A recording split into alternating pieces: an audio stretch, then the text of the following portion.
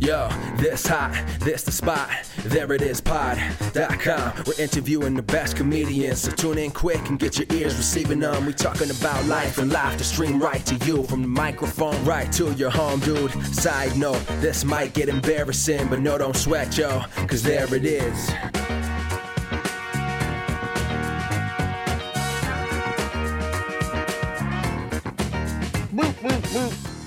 Welcome to the There It Is podcast, a comedy podcast to help you find your inspiration. I'm your host, Jason Farr. Let's do this. Let's jump right into today's episode because it is a fun one. We have Donna Steele. She is a performer and improviser and coach and instructor and all-around goofball. We actually crossed paths before moving to New York, but now I am coaching her improv team at the Magnet Theater, and we have become good pals, so we have a really fun talk. Why don't we just get right to it? Here's my chat with Donna Steele. Donna Renee Steele. I'm just making a guess at your middle name. Wow, I would love to be Donna Renee. I'm Donna Ashley, Donna Ashley, yeah. My parents still call me, and a lot of my old friends. Oh, you went to school being referred to as Donna Ashley. Yeah, so my mom and my dad and my grandma and my brother all called me Donna Ashley. And so I think all of elementary school, well, I was homeschooled part of elementary school. So the beginning of elementary and the end of elementary, I was Donna Ashley. And it wasn't until sixth grade that I switched to just. Oh, and so when you had a substitute teacher and they were going through roll call, they would go, Donna Steele, and you'd be like, it's Donna Ashley. Yeah, exactly. Yep. I was like, why am I doing this? Donna Steele's such a better, easier name. Donna Ashley's fine. It's just that it's the first name and the middle name, which people don't normally go by both. No. Well, I mean, the South. Yeah. Very Southern. It's very Southern. Yeah, Bubba Ray. Yeah. That's very stereotypical. Bubba Ray. No one really, you don't really know too many people named Bubba Ray, but my mom was Mary Sue. That one's Mary Sue, Peggy Sue. Yep. Those are common, but a dying time. That is a strong name. Thank you. Donna Renee also works. Yeah, we can go by Donna Renee for the remainder of this podcast. Actually, my friend Steve House, who's also a improviser up here, we did improv together in Richmond, and he's brilliant, very funny. For some reason, we've just had bits over our 10 plus years of friendship where our names have changed, but I've been like Rhonda, like Donna Rhonda, or just Rhonda.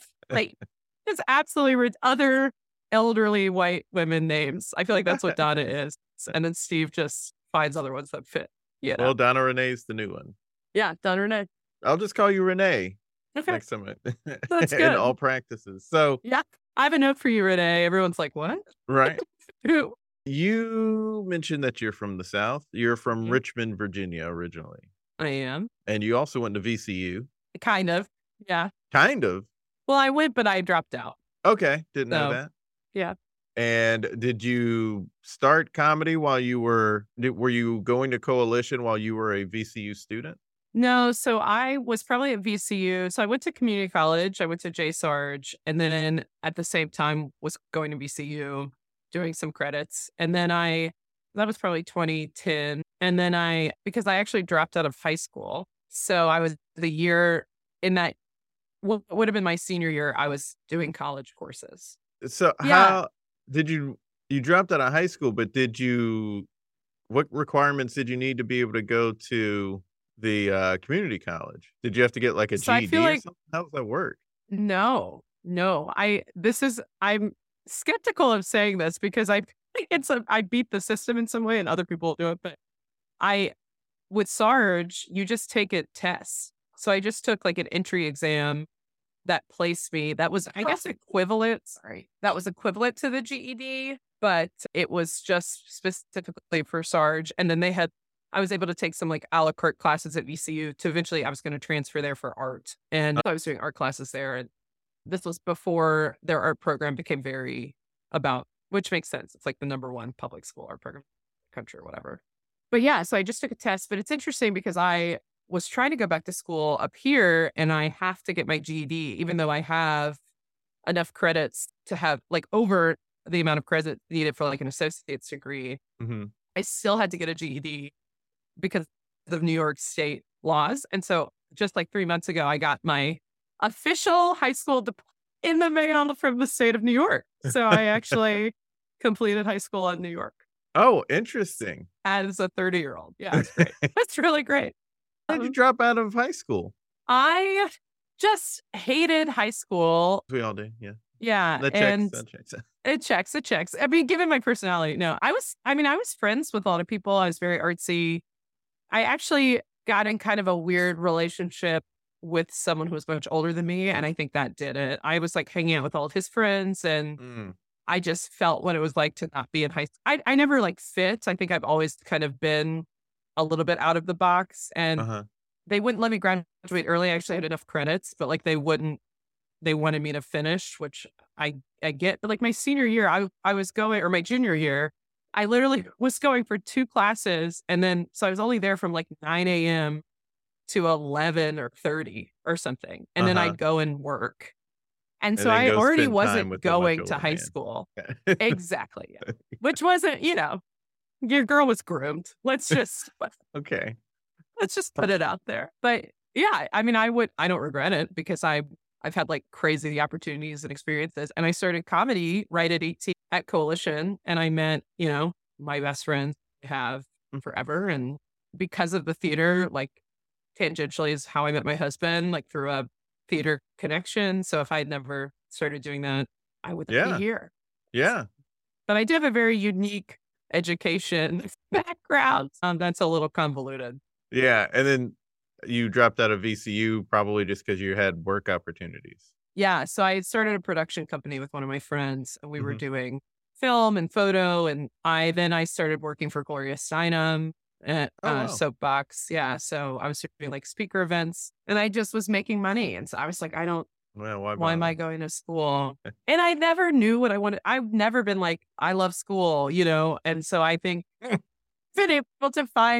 been very fortunate to find opportunities without that. And, I think now I'm at a point where I do want to go back to school because I want to actually do something. Like I want to go back for writing and like script Ooh. writing or like screenplays. And that's something I would really enjoy. So I think now my brain like wants to do it versus before if I had anytime anyone's like, you have to do this thing, I just refuse. That's been my personality forever.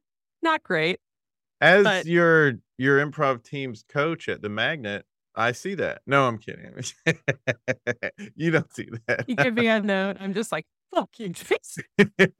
I quit. I quit. Let's do all this. No. I love having you as a coach. Oh, I appreciate that because you're fantastic. We crossed paths, kind of. We didn't officially meet at a festival, did we? No, I think we've just seen each other Yeah. at festivals. And then you friended me on Facebook and I was like, oh, we have all these mutual friends. Right. Yeah, when I got positioned as your team's coach, I was like, "Oh, Donna Steele." Well, I saw the name. I was like, "Who's that?" And I went on Facebook and was like, "Oh, we have all these mutual friends Yeah. from Richmond and DC." So you moved from Richmond and where the Coalition Theater is and Second Best Fest, which maybe we even crossed paths there. I don't know.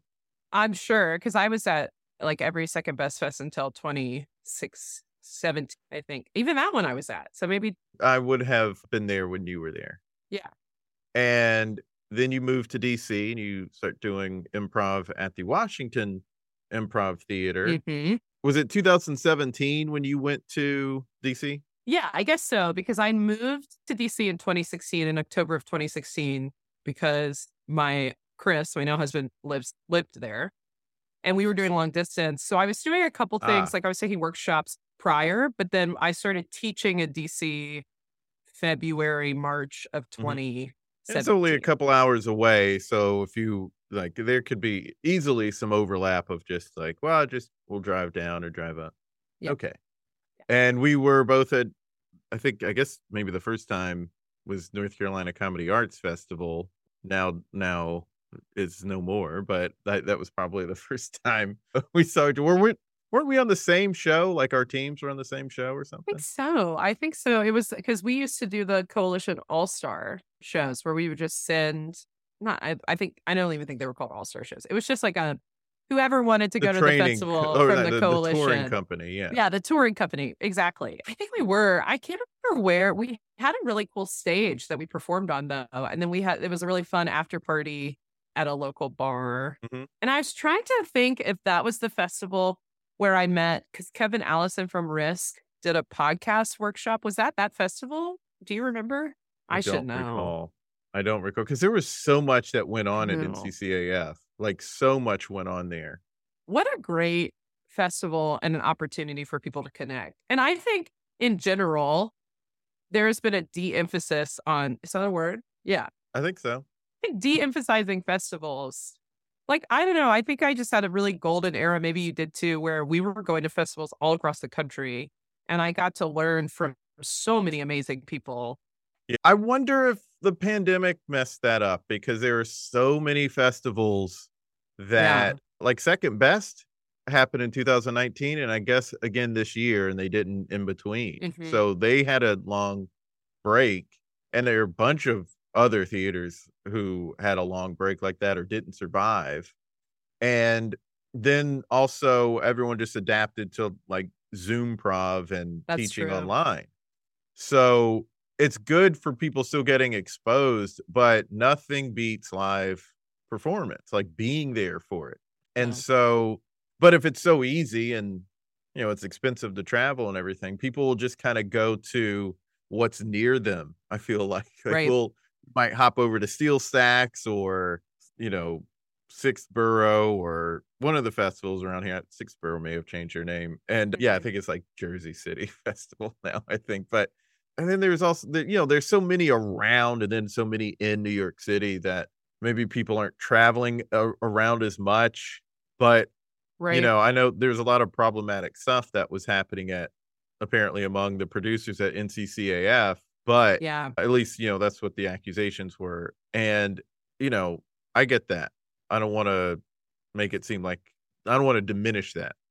But that festival did really expose you to a lot because there's so many stages and so many people and workshops were kind of built in. You didn't like there are workshops you could pay for, but there are workshops you didn't have to pay extra for at Yeah. that festival, which there are no other festivals I've experienced that do that. No.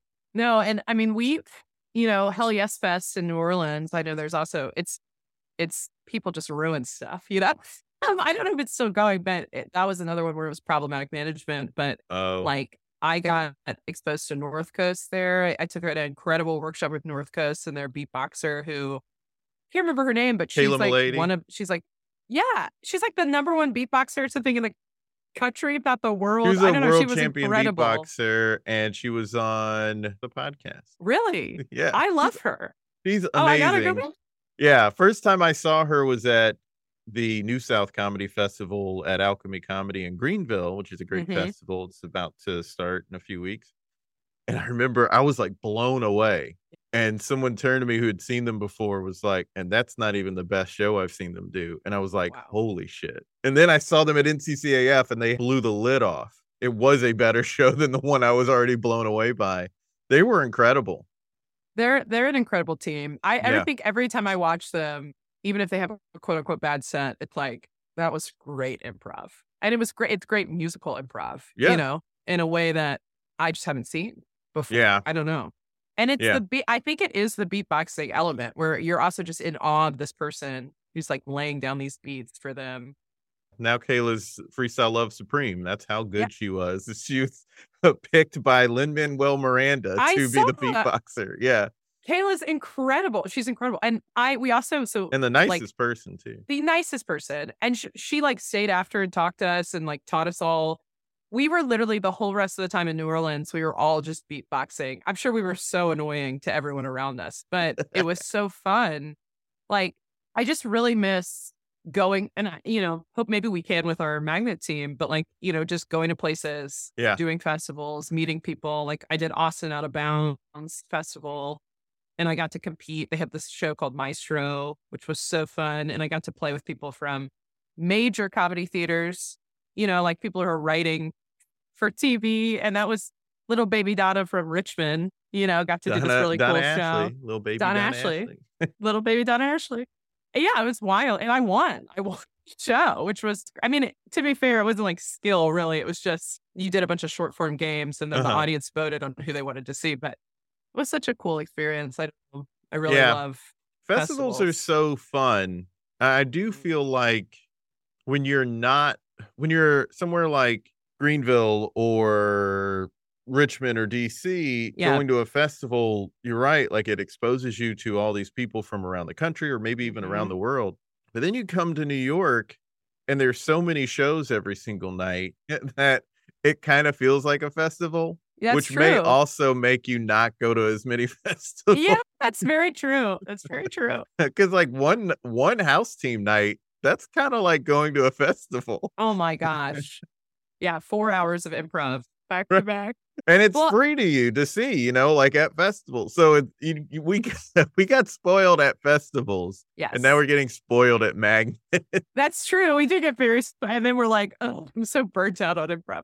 We're so lucky. We are. So many people. It always takes going somewhere else and experiencing something different and being like, oh, I miss my place, Well, and I think I have, I try to, when I moved up here, I knew there was going to be a situation of like outside, I needed to pay my dues. There was like outsider syndrome that happens anytime you move to a new city and try to get in, especially in New York, where there is more of a competitive nature. But I think where there's also, it's actually really supportive. Even Magnet's with, really I just auditioned. Yeah. And Pitt, I would say, like, I was welcomed into kind of Pitt space. And even with UCB, like, auditioning for UCB, everyone has been so nice and, like, congratulatory. Yeah, well, I think there's going to be a different culture there. Right. They were the ones that people really complained about. I never took classes there, but that was the place that people really complained about being so cutthroat and competitive. And, like, not just competitive with talent, but competitive in that someone is trying to undercut you. Right. But I think that culture is probably going to change since it was so thoroughly called out. Yeah. And I think it already has in LA. I think I have friends there that are performing on Herald teams and at the theater. And I have my friend Soleil doing this incredible show where he has writers who are out of work from the writer's strike pitch ideas, and then improvisers. Oh, that's cool. See the ideas. Yeah, it's amazing. And it just seems more collaborative and supportive. And when I moved here, and even when I moved to DC, my biggest goal was like, I just want to make sure I'm one of the people in the room that's like supporting other people, like being really nice, uplifting, because I just know that feeling of being so cut out of something. And that doesn't breed good comedy. No, like improv is literally yes and. Like we're all supposed to be working together. So why would we not do that in our real lives too? If we can. So I don't know. And maybe that just comes with mature, like just growing up, like being an older improviser, or older comedian. But I was lucky enough to like find people right when I moved here that I became friends with. And they were like, yeah, let's put you on the show. Let's do this thing. That was bred here too. Like there was a sense of, oh, you're new. We want to get you in and see what you can do. And there's so really many nice opportunities for that here. Yeah. And there's so many people who are just like good-hearted people who just want to play with new people. And, you're really funny. So people instantly are like, oh, she's great. Let's, she knows what she's doing. Thanks. So That's very sweet. Let's get her on a show. Yeah. This is the compliment part of the podcast where you just compliment me for a long time. We just do a compliment back and forth. Well, I don't expect the back and forth. I like it. People who've listened to previous episodes are definitely like, oh, Jason likes to affirm people. It definitely is gonna. That's what I mean. I think that's a big thing where I was talking about, where if you're doing good work, or just if you're working, like I think young improvisers get so discouraged because after year 2 or 3 of doing improv, they're like, I suck, and it's totally that roller coaster hump of like, okay, you hit year 2 and you just kind of stall, if not get worse, and you're like, because you're so in your head. Yeah. And I just think affirmation is so important to everyone at every stage. And just like listening, I don't know, I had that. And I was really grateful that I had it, where people were like, it's going to suck for a while and then you'll get better. You'll figure it out. And that roller coaster still, like, I just was at a low when I Yeah. moved up here. Mm-hmm. I really felt out of groove with comedy. And Yeah. I had to remember, like, okay, you're funny. And people being like, Donna, you're funny. It's helpful. It's It helpful. is. We all hit that. I hit that too, where I think when I moved here, I was on the because I was like Hmm. studying at a new school, and I really admire all the teachers that I had and was just learning a lot. Where were you? I was coming from the Alchemy Comedy Theater in Greenville. Right. We're also great instructors and a great community. But obviously, when you move anywhere, it's going to be completely different. And Hmm. also, I just really love the style and approach of the Magnet and feel like I'm better at that style than other styles. And I was able at first to just really feel like I was getting better in a way that I really wanted to get better Hmm. and was really interested in. And then I felt like at some point within the last year, I think I started really noticing that like, I'm not doing anything any good. And lately, like the last 3 months, I was like dealing with that. In the last few weeks, I've been like, hey, I really feel like I'm going back up Yeah. again. So Well, it's you had a it's very funny show Wednesday. oh, thank you. Yeah, I loved it. Yeah, that was a fun show. Yeah, and I had a really fun show. We sat in, Justina and I, fiance of the show, Justina Ooh, sat in with ADX this past Saturday, and I nice. had Friday night show on Friday, which I joined that team, which has been great. And so, like, we had a really fun show on Friday, and then the Saturday show was like kind of beyond. It was like the storyteller Danny Forrester crushed. That's amazing. And the show was just, like, off and running, like, all the sets were super fun, and the audience was great. Because you can have a good show in front of an audience that's having a good time, but they aren't as vocal, Yep. and so you're like, "I don't know if that was any good." It feels like it was right, but it didn't come together with the audience like I'd like it to. Mhm. Saturday was one of those shows where the audience is really vocal and responding, and it's like, oh, this is awesome when we feel like we're doing a good show and they are really enjoying it outwardly. Those are the Yeah. best nights. Oh, yeah. Well, at ADX, I feel like draws that because you get a lot of people who aren't improvisers. Yeah. Like, I don't know. I watch it. I have to really catch myself because I'm enjoying a show fully, but I don't necessarily laugh out loud. I don't even laugh out loud at like TV, And so if I'm in Right. an improv space, I have to, not that I'm fake laughing, but I have to be like, okay, Donna, laugh. Yeah, Like you for have to sure. like fill You have the to remind room. yourself. Yeah. Exactly. Yeah. But I'll be like, oh, that was funny. Yeah, exactly. That's Yeah. what comedians, especially stand-ups, because they're always like thinking Yeah. about the premise. They're like, oh, that's good. That's funny. It's Yeah. like Good, they're good, not good. actually Yeah, laughing. exactly. But we're And thoroughly enjoying it. It's thoroughly. just funny. It's always fun when people start tickling you, though. Like, there Yes. were always teams that really tickle you. You all were really tickling me on Wednesday because our teams were paired together, and which was great because I didn't have to stay all 4 Yeah. Some days I have to do that when as a coach I now, know. but which I don't dislike since I do love all the teams, but sometimes that's just like a long night and I need to get home earlier. But, What's interesting, coaches like where I'm from. No, I like, but in DC, like our coach didn't come to our shows really. I guess we did for Herald Night. Like I would go to my team show Herald Night, but for ensembles and stuff, we didn't really go to shows. We just mm, had practice. So it is a new thing for me to have you there. And I'm like, wow, you have to come here. Oh, I guess you're performing too, but it's like, wow, this is a long time commitment for you yeah, if you to all are be on at here. 7 and Glitter's Oh, on at 10, then I'm like, I got a 10 o'clock show. yeah. But then we get 7 to o'clock. hang out with you, which is nice. Yeah, but you all were crushed. Oh, you're such a great team. Janet's a really solid team. So if anyone Yeah. listening, if you're in the New York City area, definitely check out Janet. I do want to go back to something. So Let's go back. when you were in DC, when the government shut down once, there were a bunch of furloughed government employees, Yep. and the WIT did this thing where they got free classes. And you were teaching at least one of those classes, right? What was that experience like? It was incredible. So I was lucky enough around that time. I was the education fellow at WIT. So I was learning how to like create our curriculum and create, work with teachers. And Jonathan Murphy, I can't say enough about him, who was the director of education while I was there. And he really saw WIT is a really interesting place because a lot of people come to DC, a lot of spouses come to DC with comedian spouses, right? Oh, So like interesting.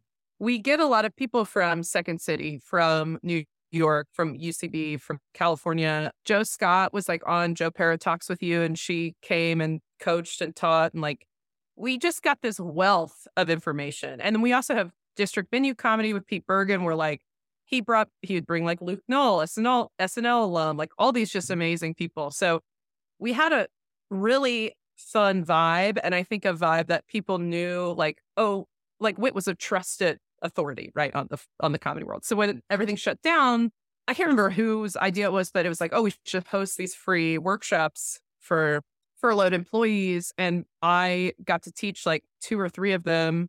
And my friend Ben Taylor, who's up here now, he taught one with me, and we had like 80 people. I mean, we constantly like we had to turn people away. Like we just didn't have the space. And so then it got to the point where we were on the fourth one, we had like 4 different instructors going, and we each had maybe 20 to 30 people like in our group, that we were working with. So it was a huge group of people. And we did these improv workshops all across the city normally, right? Where it was like a free view. And we would do a 2 to 3 hour workshop just to get people interested in improv in all the different wards of DC. And we even had classes like in Anacostia at the Anacostia Art Center to make sure it was accessible to everyone. Like it was a really incredible curriculum and like space to just foster this community. And so these furloughed workshops, like it was different than anything I've done because people were traumatized, like people were like, we don't know if we're going to get our jobs back. Like, we don't know. And this was after like DC was already in kind of turmoil just in general in the political landscape. Like everything was shifting. Yeah, because And that was what, 2016 that happened? Mhm. Yeah, so that was right No, when, 20, or was it? it was 2018 or 2019. I think it was 2018. Yeah, it was 2019. It was January 2019. Just looked it up. Yeah, because it was right before the pandemic, like a year before, right? A year and a few months before. And then when was the occupation of DC? When was the January Capitol? 6th? Oh, that was years later. Okay. Yeah. But Trump was just elected, right? When the furloughed happened, basically. Yeah, I mean, a couple years prior. Yeah. Okay. All right. So we're in like a weird time where people are pissed, but they had been out of work already for a while. And I think so part of the cool thing about it was like, I structured it in a way to be a little bit more like improv for anxiety courses where people were able to just be vulnerable in this safe space. And we didn't shy away from like if they wanted to talk about political stuff or government stuff, which normally I would. But in this case, it was like, no, they like need to get this stuff off their chests. And there was this like great camaraderie. But yeah, we got interviewed. I was interviewed by NPR. Like WIT was interviewed by NPR. I was translated into like 6 different languages. But different news. Like we had news come. And then we got a good pushback. line. You had a good line. Oh, in the did I? article. Oh, you did research. You did research. I was like, how did you know about this? I was like, I guess it's online for the public to consume. Yeah, but what was my you good had line? a funny line. It was, I'm excited that you're here. I also hate that you're here. Yeah. Since they had to be there for such a bad reason. Yeah. Yeah. No, it was really, really cool. I had so many good opportunities like that and just really one of a kind. We also did this weird thing for a TV show where we had 2 people come in, one from a very conservative party and then one from like the Democratic, liberal world, like progressive. And they took this workshop to like build connections between the 2 of them to be like, well, maybe improv can help solve this barrier. So I taught that core. I'd never seen it. I don't know what TV show. I think it was so wild. She had like a full bedazzled like Trump hat on. It was just a very DC thing to happen, but we had a great time. We had a good time, bridged some gaps, hopefully. I don't know. What year did you move to New York? 2021, December of 2021. So. And so by that point, you had instructed and you were part of administrative staff at an improv theater. You've been at 2 different improv theaters. Like I only went from Alchemy to directly to Magnet. So what Mhm. is it a different feeling to go from a place like Richmond to DC then to New York City? Like what was that experience like? Because it does become like a big fish in a or like a big fish in a small pond to being like just a fish in a big old pond. Oh my gosh. I know. Well, so when I left Richmond, I was at the top of my game in terms of like where I felt, I was doing comedy there from 2011 to 2016. And personally, so Chris and I had been dating from 2014. And in 2016, we broke up. And it was it was a really tough time for me. Cause I was certain I was going to marry him, Mhm. and I was going to move to DC. And then we broke up. Commitment was just like, whoa. Well, I'm sensing a pattern here. You quit high school, you quit college. No, I'm just kidding. Well, he quit me. Okay, he quit me. Doing long distance is tough, but it really did make me. I had kind of pushed comedy away a little bit because I was so focused on my relationship with him and making it work. And 2 hours long distance is really tough. It's That's it's tough. close enough. Yeah, it's close enough where you can just pop in, but still far enough where you're like, oh, we can't just like be two normal humans with each other. Yeah. It's a lot, and so I think it was actually great that we broke up because I recommitted to comedy in Richmond and the theater in a way that made me really like get in touch with myself and what I wanted. And I was like, oh, I want to move regardless because I feel I love comedy. I'm doing it. I don't know what this looks like for me, but I love performing and I love the community. And I was just getting really good in that year.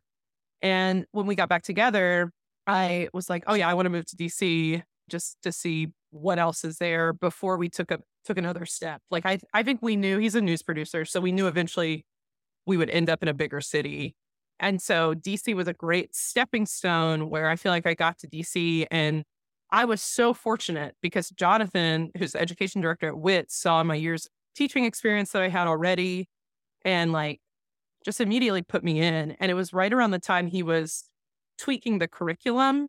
So he had me and two other people from one Jess, I can't remember where Jess was coming from, but Annie was a UCB person coming from New York and she had moved to DC. And so he had us teach level 1 through 5 to like look at the curriculum and how it moved together.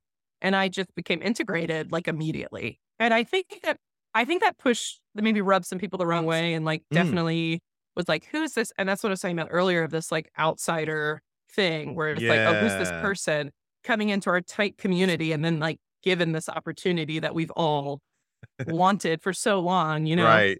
But it makes But that, sense when someone it's like if someone in one company gets on the, like, VP executive right. level, and then they go to another company, they're not gonna start at the bottom, they're gonna Yeah. start at that executive level. Right. And it makes people better. I think Yeah, if you are placing people based on skill, like I always say, the best way to get better at improv is to watch it and to play with yeah, people more experienced than you. That's the yeah. only way to get better. And because you're watching people make moves and then you're experiencing those moves in a way where you can feel like safe and had. Yeah, and before that clicks, Yeah.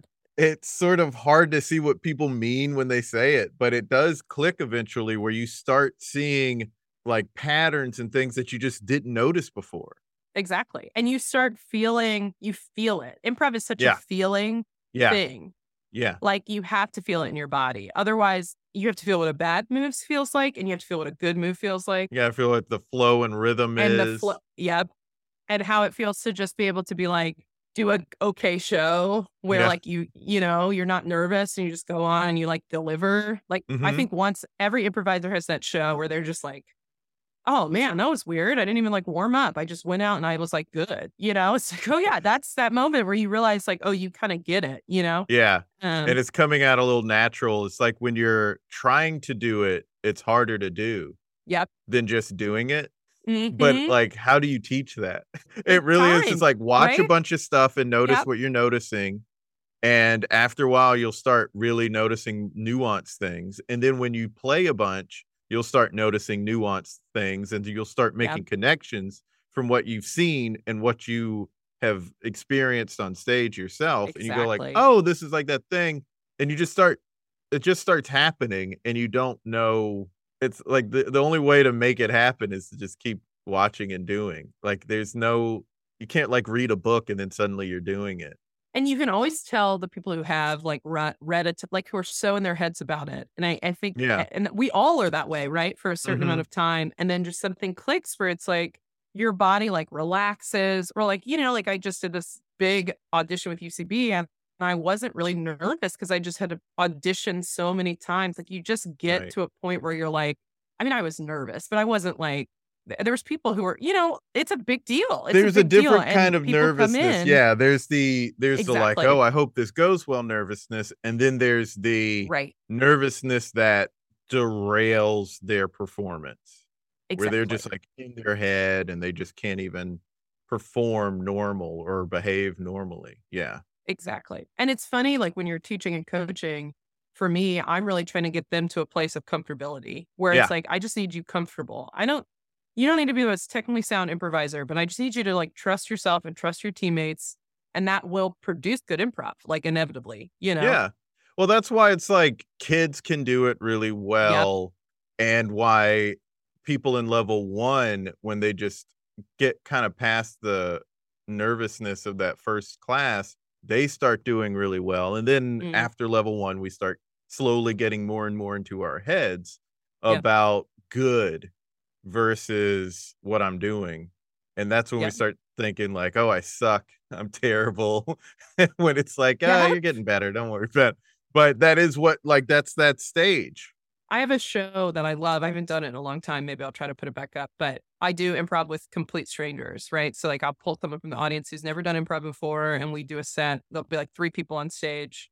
And it is one, it is a flex to be able to be up there like, okay, I'm doing good I'm improv. so good. I'm I could so just good. grab anybody. Guys, you don't know about Donna and Steele, but it's the thing about it is like they are good. You know what I mean? Inherently, because they're not in their head. They know nothing about it. The principles of improv we teach, people who have never done improv do it without us Yeah. having to teach it, right? We're yes-anding, we're accepting what's happening, we're gifting, we're having Mhm. conversations on stage, we're building relationships. That stuff comes naturally, just like being a person. Right. And then as the experience, you yes things and you build the world. You seize on the fun that they bring to the scene. Exactly. You ignore Yeah. the stuff that won't help, and they're just gonna go Yeah. along for the ride. They're not gonna, like, Exactly. force like, the thing is, someone who's never done improv before and they're just, like, up on stage, they're not gonna force anything because they don't have Nope. an agenda up there. They're not trying to show off. If anything, they don't wanna be up there. Right. So Right. Exactly. if you get them open enough to just say stuff, then they're not gonna be like, "No, like, Mhm. once you yes and what they want, they're they're just gonna keep focusing on the thing that you brought up. So if you start trying to address all the, like, stuff on the edges that they did that's not experienced, Yeah. if you just ignore that stuff, it's the same when you do, like, the mixer at Magnet on Wednesdays. It's like, Yep. okay, here's someone who's off the street, basically. Just ignore the stuff that doesn't help and seize on the fun thing, and they'll just keep going with that. Yep. And everything's a gift, right? Like I think Right. that's like what we always forget. And that's why I love doing that show is because it reiterates to me, like it like is good for me and my own performance of like, oh yeah, I can play with anything. Anything is a gift. I need to make this person look so good Yeah. because they are like up here being vulnerable, being scared. I need to just like help them look as good as they can. And it makes it magic. And I think we Yeah. forget in improv's core, it's magical and it's beautiful. It's this like really just amazing, weird thing that we do that like people connect with. But yeah, I think so. I mean, this was all a tangent to say Whit was really incredible and prepared me. And I think I was really fortunate. And I got on Hellcat, which was the all female team there. And we were like really a powerhouse and just Mhm. so many good improvisers. It made me so much better playing with them. And I didn't know what to expect coming to New York, honestly, because I was like, there's been a little bit of frustration, I will say, because I'm like, I want to teach, like, let me coach. But I have to pay my time here. It's a different beast. And Yeah. Some of it is just like You people know? seeing you enough and then Right. finding out that you coach. And it's like, oh, I really like her improv. But if they don't know you yet because they haven't heard your name enough to associate it, like it's just that part. It's not even like a pay your dues, like you got to scrub the floors I know, pledge. yeah, yeah. But you do have to pay to play a little bit, like, everything, which I think is good in some Yeah, and ways, that right? you have to take classes to get on a Yeah, team. Yeah. Yeah, yeah, yeah, yeah. yeah, yeah. Yeah, that And happens, yeah. yeah, you're taking the classes, you're able to audition. It Mhm. like helps the theaters. It like weeds out, not weeds out, but the people who need more time can take it. And then the people who are learning and growing. Cause I think I always can learn. I always want to learn and I always want to grow. And like taking the magnet classes, like Peter McNerdy's class was incredible. And I would have never taken it had I had the opportunity to just audition and get on a team or whatever. I And love like, Peter's classes, yeah. it was just such a good reminder to like be in my body and like, Mhm. I think you get to play with all these I made friends in all these classes. Like we're never too whatever to like take a class. I think that's something New York does well where it's like puts us all in a very similar playing field, and then there's opportunity for everyone if Mhm. you seize it and take it. I was really surprised to get a UCB team because I don't have a lot of UCB experience. And I think I'm a little worried about that. A little worried to be like this outsider coming in because I Mhm. felt that before and I don't want to feel it again. But I do like the people in my audition group were brilliant. I was just really And your fortunate. Like team is really solid, your new team. oh my God, they're great.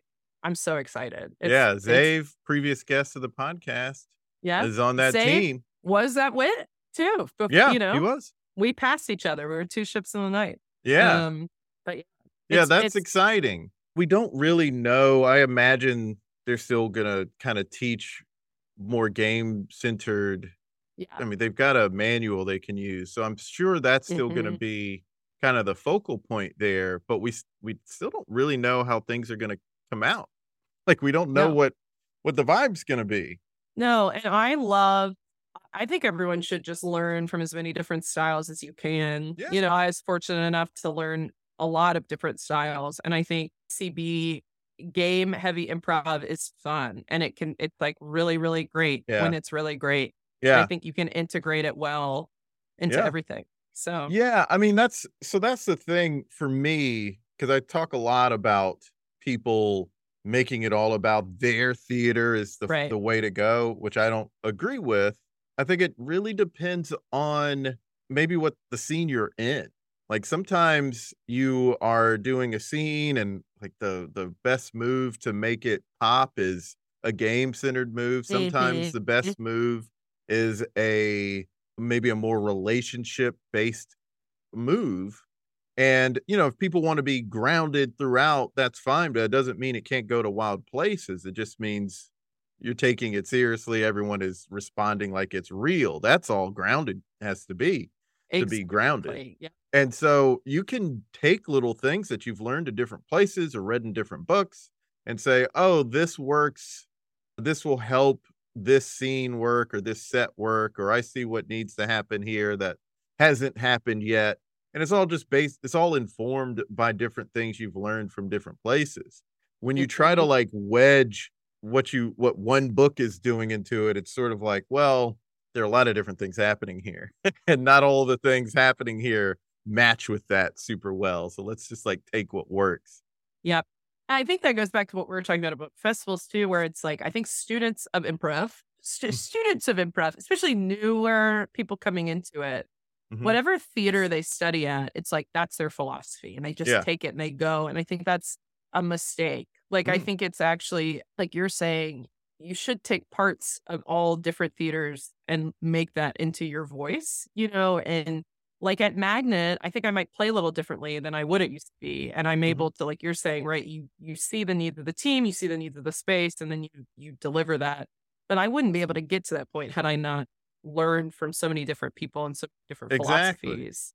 Yeah, and Yeah. it's like I actually thought you were about to say you think that could be good for a beginning improviser because it puts, like, training wheels on for them, but I think the downside of it is that sometimes people don't realize they need to release those training wheels because there are other ways. And those training wheels are also going to hinder you from maybe certain things. Right. And yeah, I mean, I think that is like, if you're studying, right, like you're really, really baby, obviously going through approach and getting your grounding is great. But if you're at a point where you're like trying to get on teams or trying to like start indie teams even, right? It's like get a bunch of different coaches. Like Yeah. I loved getting a bunch of different coaches. And notes expire. Like I think you're totally right. Those training Yeah. wheels come off. Like notes you get, I think of improv as like a tool belt, right? Like sometimes you need a hammer and sometimes you need a screwdriver. But I'm going to teach you what a hammer looks like.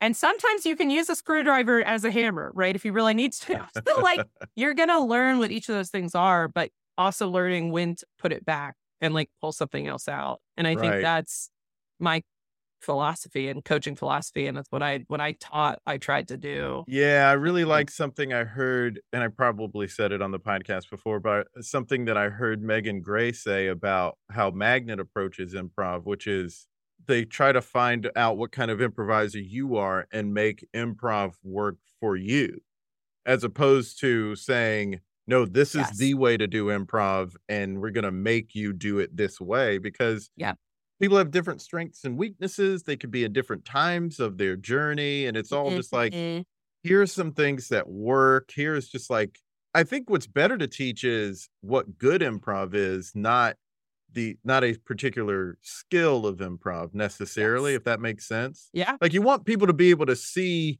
what they're doing. And if it's like, is this more advanced improv or is this really like novice improv? Like that's, you really want people to be able to see those differences. And there's so many different approaches to improv that you can't show them what strong improv is through just the one prism. Like there's just so many different ways of doing. Prism's probably not the right word, but I just mean you can't just show them through the one method. Right.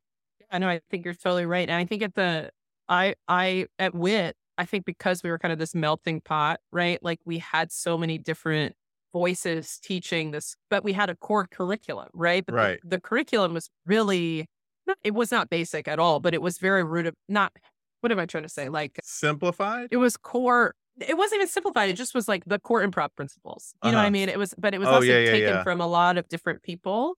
Right. And like and then whoever was teaching it, like Jonathan's goal was to get it to a place where someone could just pick it up, teach it, and then it wouldn't be a lot of different voices. But I think when I got there, because we had these really skilled, incredible teachers who were coming from all these different places, they taught WIT's philosophy, but like they also saw the individual and like, what does the individual need? And there was a pressure, I think, for teachers put on ourselves to make these students really good because we had to compete with, like DC was such a small market. We had to compete with like theaters, like plays, and so we wanted to churn out like really incredible students to get them on the Herald program and get them on our weekend ensembles. And we did. And it was really rewarding to see. And like, I think I became a really good teacher there because I had opportunity to like take teacher trainings and to like learn from other people and to see what needed to happen for the individual student while like addressing the group. I mean, that's what improv is too, is like you're an individual making the group look really good, And so it's like, how do we focus on the person while still focusing on the team and the ensemble of it. And I don't know, I think WIT, I can't say enough good things about WIT. And I had a very unique experience and I feel really fortunate to have had that, and I think it prepared me for here. And I just encourage that, like, for other people, if they have the opportunity to just study, like just study other places, like even up here, I've taken classes now with people from Pitt and Magnet and UCB. And it's like, you also just make connections. I don't know about you, like moving up here, did you feel that when you got here? Were you like, whoa, like I'm in a big pond. Like we're in a sea now, in improv less so because I was just so game for learning from the instructors that I wasn't, because I was just like, oh gosh, I love these people. Rick Andrews was my level one and I knew him and I was just like, teach me, like that's so going into the improv part of it, that didn't throw me off.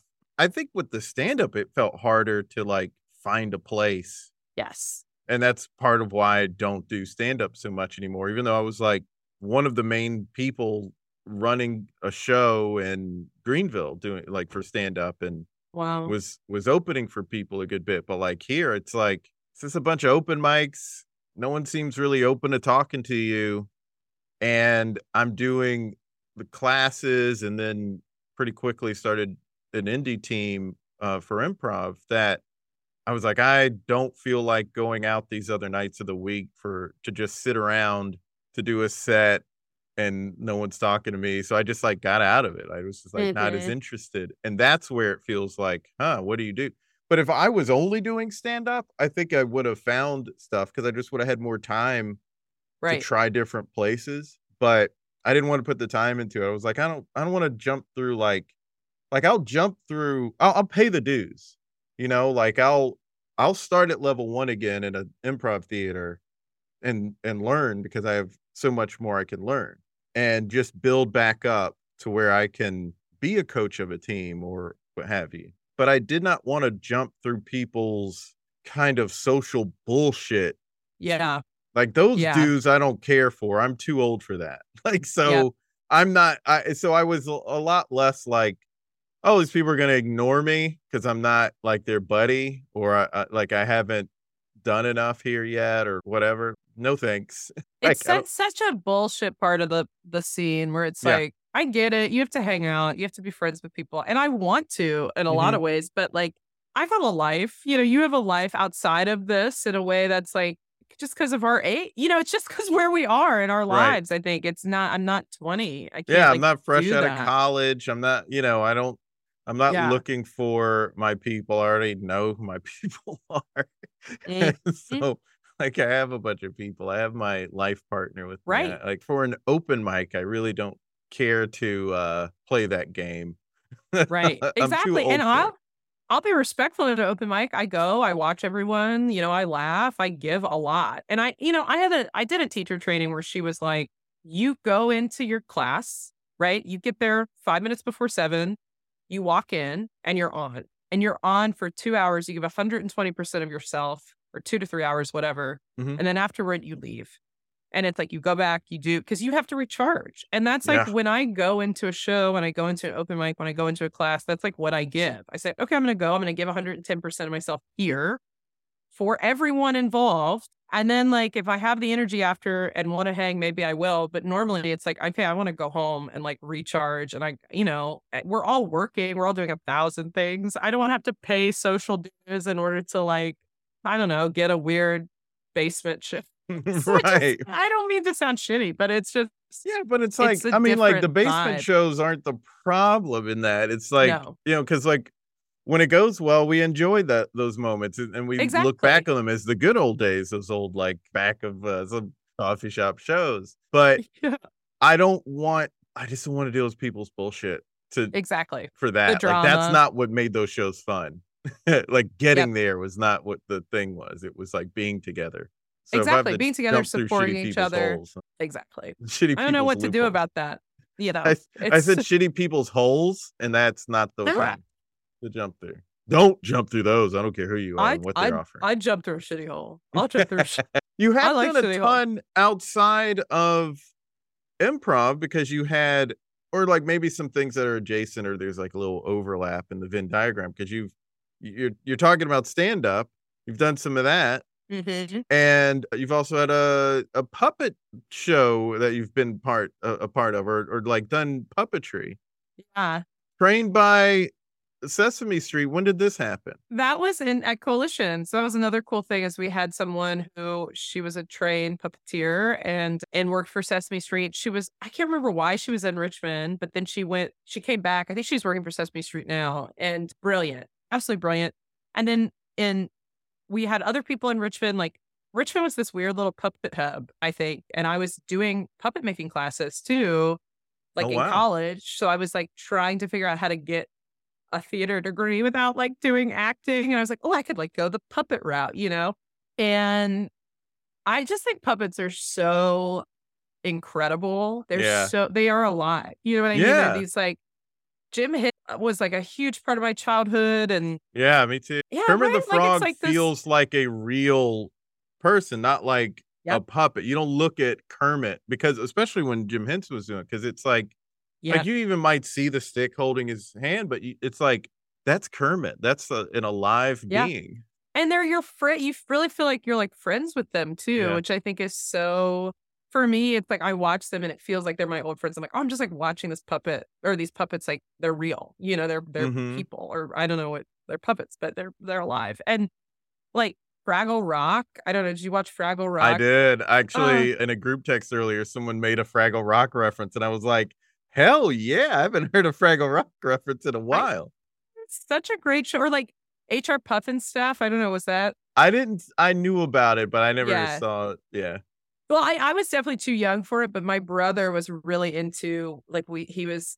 Do you remember Suncoast? Did people have Suncoast movies or like Tower Records? Tower Records, I know of. Yeah. Yeah. So I don't know. My brother just like was obsessed. He wanted to be a filmmaker, and so he just got he would just get all these movies, VHSs, DVDs, all this stuff. We had so much media in our house, and HR Puffin Stuff. He would get me these really old. He's 7 years older than me, so he would like find these really cool old kid shows and get them for me on VHS or whatever from Suncoast, like special order them. And then this was like pre-internet, you know what I mean? Like this is like what we did. But HR Puffin Stuff, I had this box set, and that was one of my earliest childhood shows, was watching HR Puffin Stuff, which for those you don't know, it's a person in a puppet costume. There's a bunch of people in costumes, right? In these big mascot costumes. It's so trippy. I mean, they're definitely on acid, right? Or like something while making all these. And it's a real kid. And there's like a flute puppet that's so cute. And then there's other ones. There's like one, it's Ville, where like every person's a act except for like a real person. There's one, Sigmund and the Sea Monsters, which was like in California. It was like these surfer kids and these big sea monsters. It was just so magical in the sense of play. And they didn't like talk down to kids. It was like a very intelligent show, you know? And I think like I grew up on that and Seinfeld and The Simpsons and Jim Carrey. Like these things really informed my comedy and like who I am. And then also I would have to throw in like Gary Shandling. You know, like I watched Larry Sanders Show. At my age, I don't know why I was interested, but I was super into it. It's such like a great, funny masterpiece. You know, same with like Conan. You know, I feel like Conan O'Brien was like huge, or Conan O'Brien's quotes right behind me on the wall. Oh, really? We love Conan. Yeah. But I got a Conan pop. Oh my God. Funko, yeah. This makes sense. Pop. This is like clicking into place now. When I watch you play, I'm like, oh, of course he loves Conan. Of course he loved Conan. The year 2000 was like such a good one of my favorites. Yeah. The fact that when it got to 2000, they kept doing it and didn't change the words, I thought was hilarious. And Jim Carrey and him doing it together was like brilliant. Yeah. It was so brilliant. But yeah, I think these things like, right, when we get older, there's my left. When we get older, like someone said, you always just go back to the things that you really loved in childhood. And that's like the thing you should probably do, you know? And it's like, of course I want to do puppets because I was obsessed with them. You know, I would do puppet shit when I was little. And sketch, I think, you know, I was on a magnet sketch team. I've done some sketch. I'd like to get better at sketch and writing, but that is an opportunity. Like when I wrote sketches, they were so weird. They were so weird. And they were full of like, ideally in my ideal world, I would have puppets. I'd have people in makeup. I would have like crazy costumes doing sketches. You know, that's like what I love, to like have these kind of grounded, weird realities. And I don't know, we'll see if I ever get there. I have a really fun demon sketch that will require so much work to do, to film, but it's like, oh man, that'd be awesome to do all these different like prosthetics and just like weird stuff. Well, but yeah, improv is definitely my love, but these other things. So you're still doing sketch moving forward? So I was on Ghost Girl at Magnet, and I'm no longer on Ghost Girl. I chose to leave the team, which was really sad. It was a really hard decision because I loved everyone on it. And I'm writing now. I'm taking like the Reductress writing class, which is really cool. Oh, I want to take that too. It's great. It's really fun. And, you know, just like I want to take a Second City. I want to start doing Second City writing stuff and get better. And I've just realized I needed time to take classes and learn. And like I learned from doing at Magnet, which was invaluable. Invaluable? Yeah, invaluable. Yeah, that's the right word. If you want to say something kind. Yeah, that's the right word. What if I was like, no, I meant suck? No, it was great. And I think we should take a sketch class together, or we should do a writing class. It'd be fun to do stuff together. I would love that. I've talked with some people who are from the Carolinas that do improv up here. Like they said, like, we should do an improv show of Carolina people. And I'm like, oh, if I do that, we just have to add Donna as like it's Virginia, but it's close enough, Very sweet. That's very sweet. I would love to do that. Yeah, that's like the bit, the Reading bit, is I'm like, I'm from here too. It's like Virginia. No, it's Virginia. But no, yeah, it was so serendipitous to have you as my coach too, and just have some Southern. I was not about to say Southern pride because I don't have that, but Southern connection. Mm-hmm. Yeah, in a big New York City, Yeah, no, it's true. It's true. I was like, oh, wait a second, when I saw like the connections with you, I was like, oh, that's dope. Well, we've reached the end of the episode. Oh my gosh. The time has gone by like that. I could talk to you forever. I know. It's almost like we have talked forever. I know. Is this what you wanted? Is this the right thing for your Definitely. Let's create something together. Okay. But I am interested in the puppet angle. Let's do this. If we were going to do a puppet / stuffed animal show, because like my brother and I played with stuffed animals the way people use puppets. Yeah. A lot of people just like hold their stuffed animal, but we were like essentially as little kids and growing up were using them and moving them like people move puppets. So they feel kind of alive. Oh. And we're doing improv without knowing that we are doing improv. So it would be kind of funny to do a show. I don't know if it should be a sketch show or an improv show, but what if we did try to combine puppetry and stuffed animals? Oh my God, I would love that. What would that look like?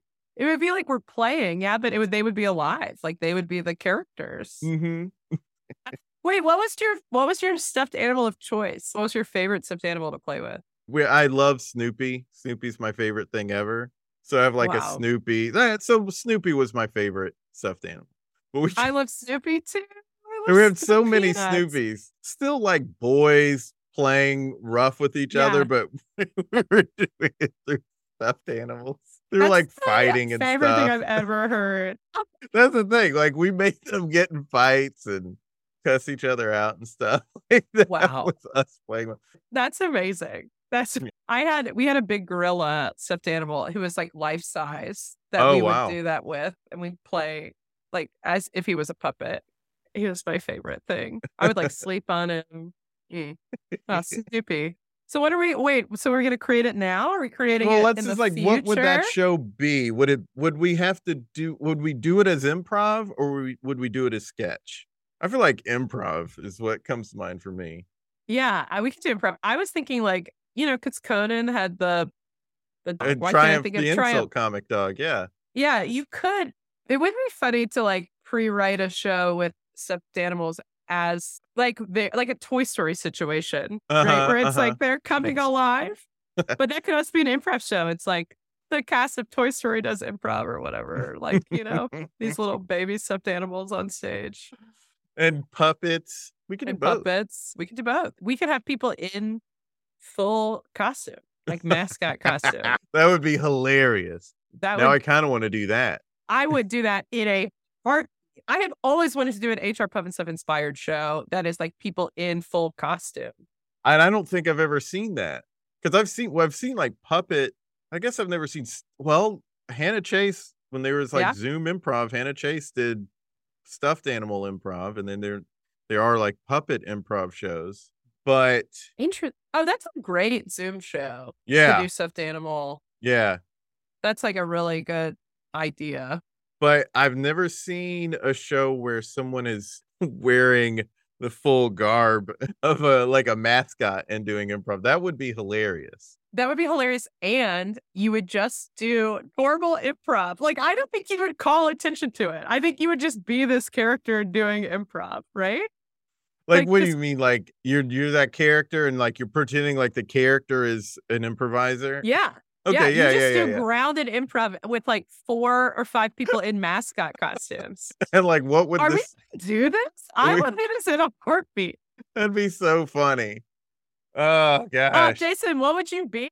What would you dress up as? Well, for several years in Greenville, I did dress up as the Easter Bunny for a bubble tea store of for my friends, where I would show up as the Easter What? Bunny, and so like kids could take pictures with the Easter Bunny and get candy from the Uh-huh. Easter Bunny. So that's the first thing that comes to mind, is dressing up as a bunny. Well, you'd be a perfect Easter bunny, I feel like. It was fun. It was fun. The kids were like so cute. Oh, that's so sweet. One time I dressed up as the Chelsea Lion. Oh, I don't know if I can say this. I think I can. I think it's on my resume. The I was Chelsea. the Chelsea Lion for Chelsea, the soccer team. Oh, They had like a thing in DC and needed people to be the mascot. oh, And so I that's fun. did that. And it was very hot. It's very Yeah, hot that's the in there. thing. You just you're pretty hot in it. I wonder if we would have to have our faces like we could have stuff built around Well, us, right? the thing about it is, it would, if your face is not showing, it would kind of force you to act with your body a little more. Yeah, That would be fun. that would be really fun. What would we call this? Off the field, Off the field. If they're mascots, yeah. or like, well, I guess Justin already has HR Shove and stuff, which I think that really endeared me to him. When I found out he had a puppet show called HR Shove and stuff, I was like, okay, we're fine. Sorry if you hate it, but that's pretty good. It was great. It's a great show too. What Yeah. would we call? We're Like, people too. Creatures. So there's mascots. I like creatures. They could just be like monstery What is the creatures. Creature. Comfort creatures? No. Creatures from the Green Room. I was thinking about like Creature from the Black Lagoon. Yeah. Oh, I wanted to do a freaking Halloween show with like all the old Universal monsters. So fun. They're so fun times. I'm trying to think of some improv, like a play on words.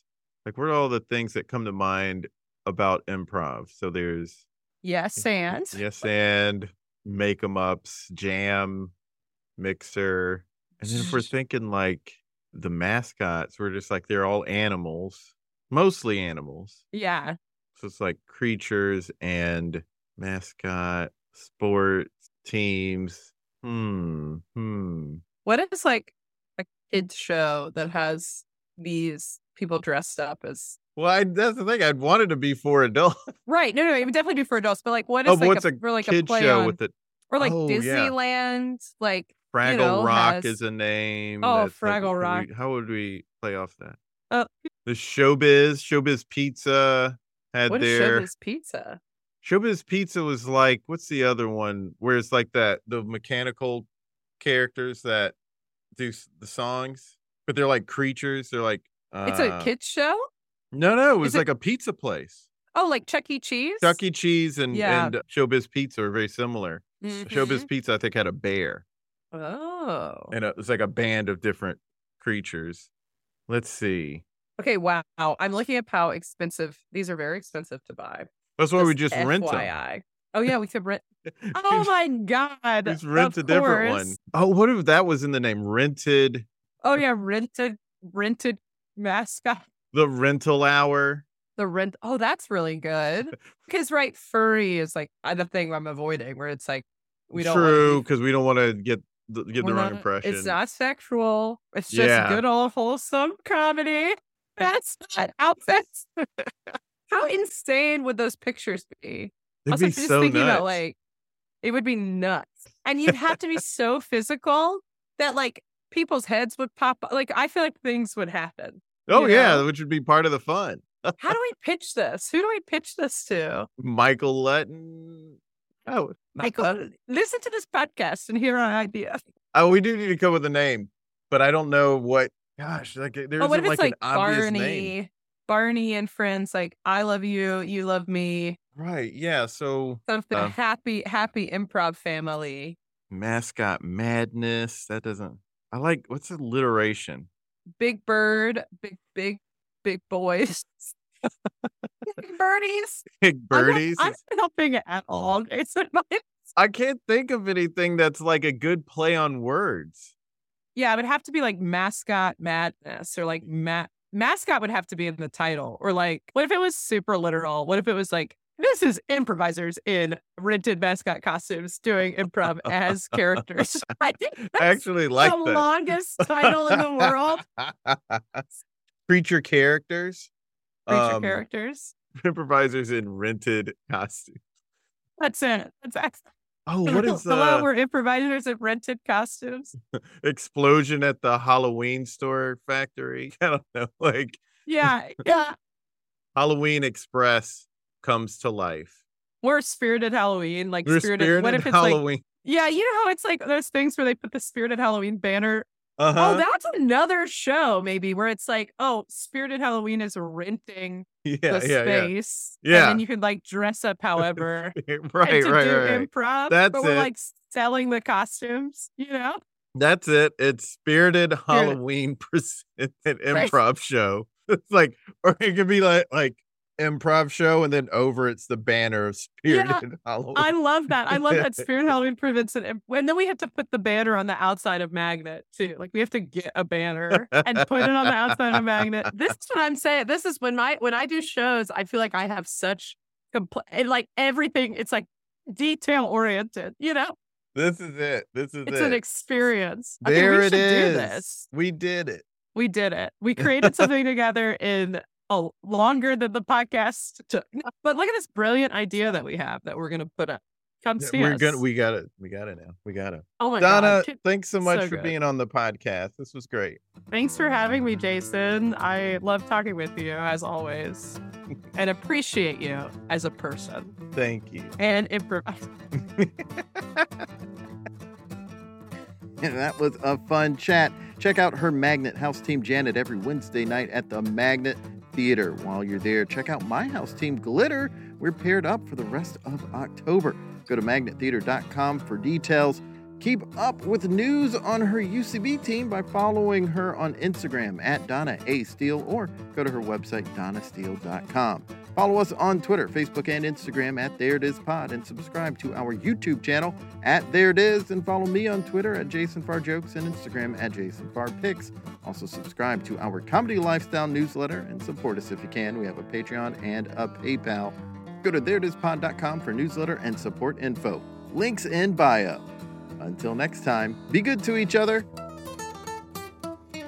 The music for the theme song was created by Neil Brooks. The rap was written and performed by Nick Acevedo. The logo for There It Is was created by Jeff Prater. The There It Is podcast is produced by Jason Farr.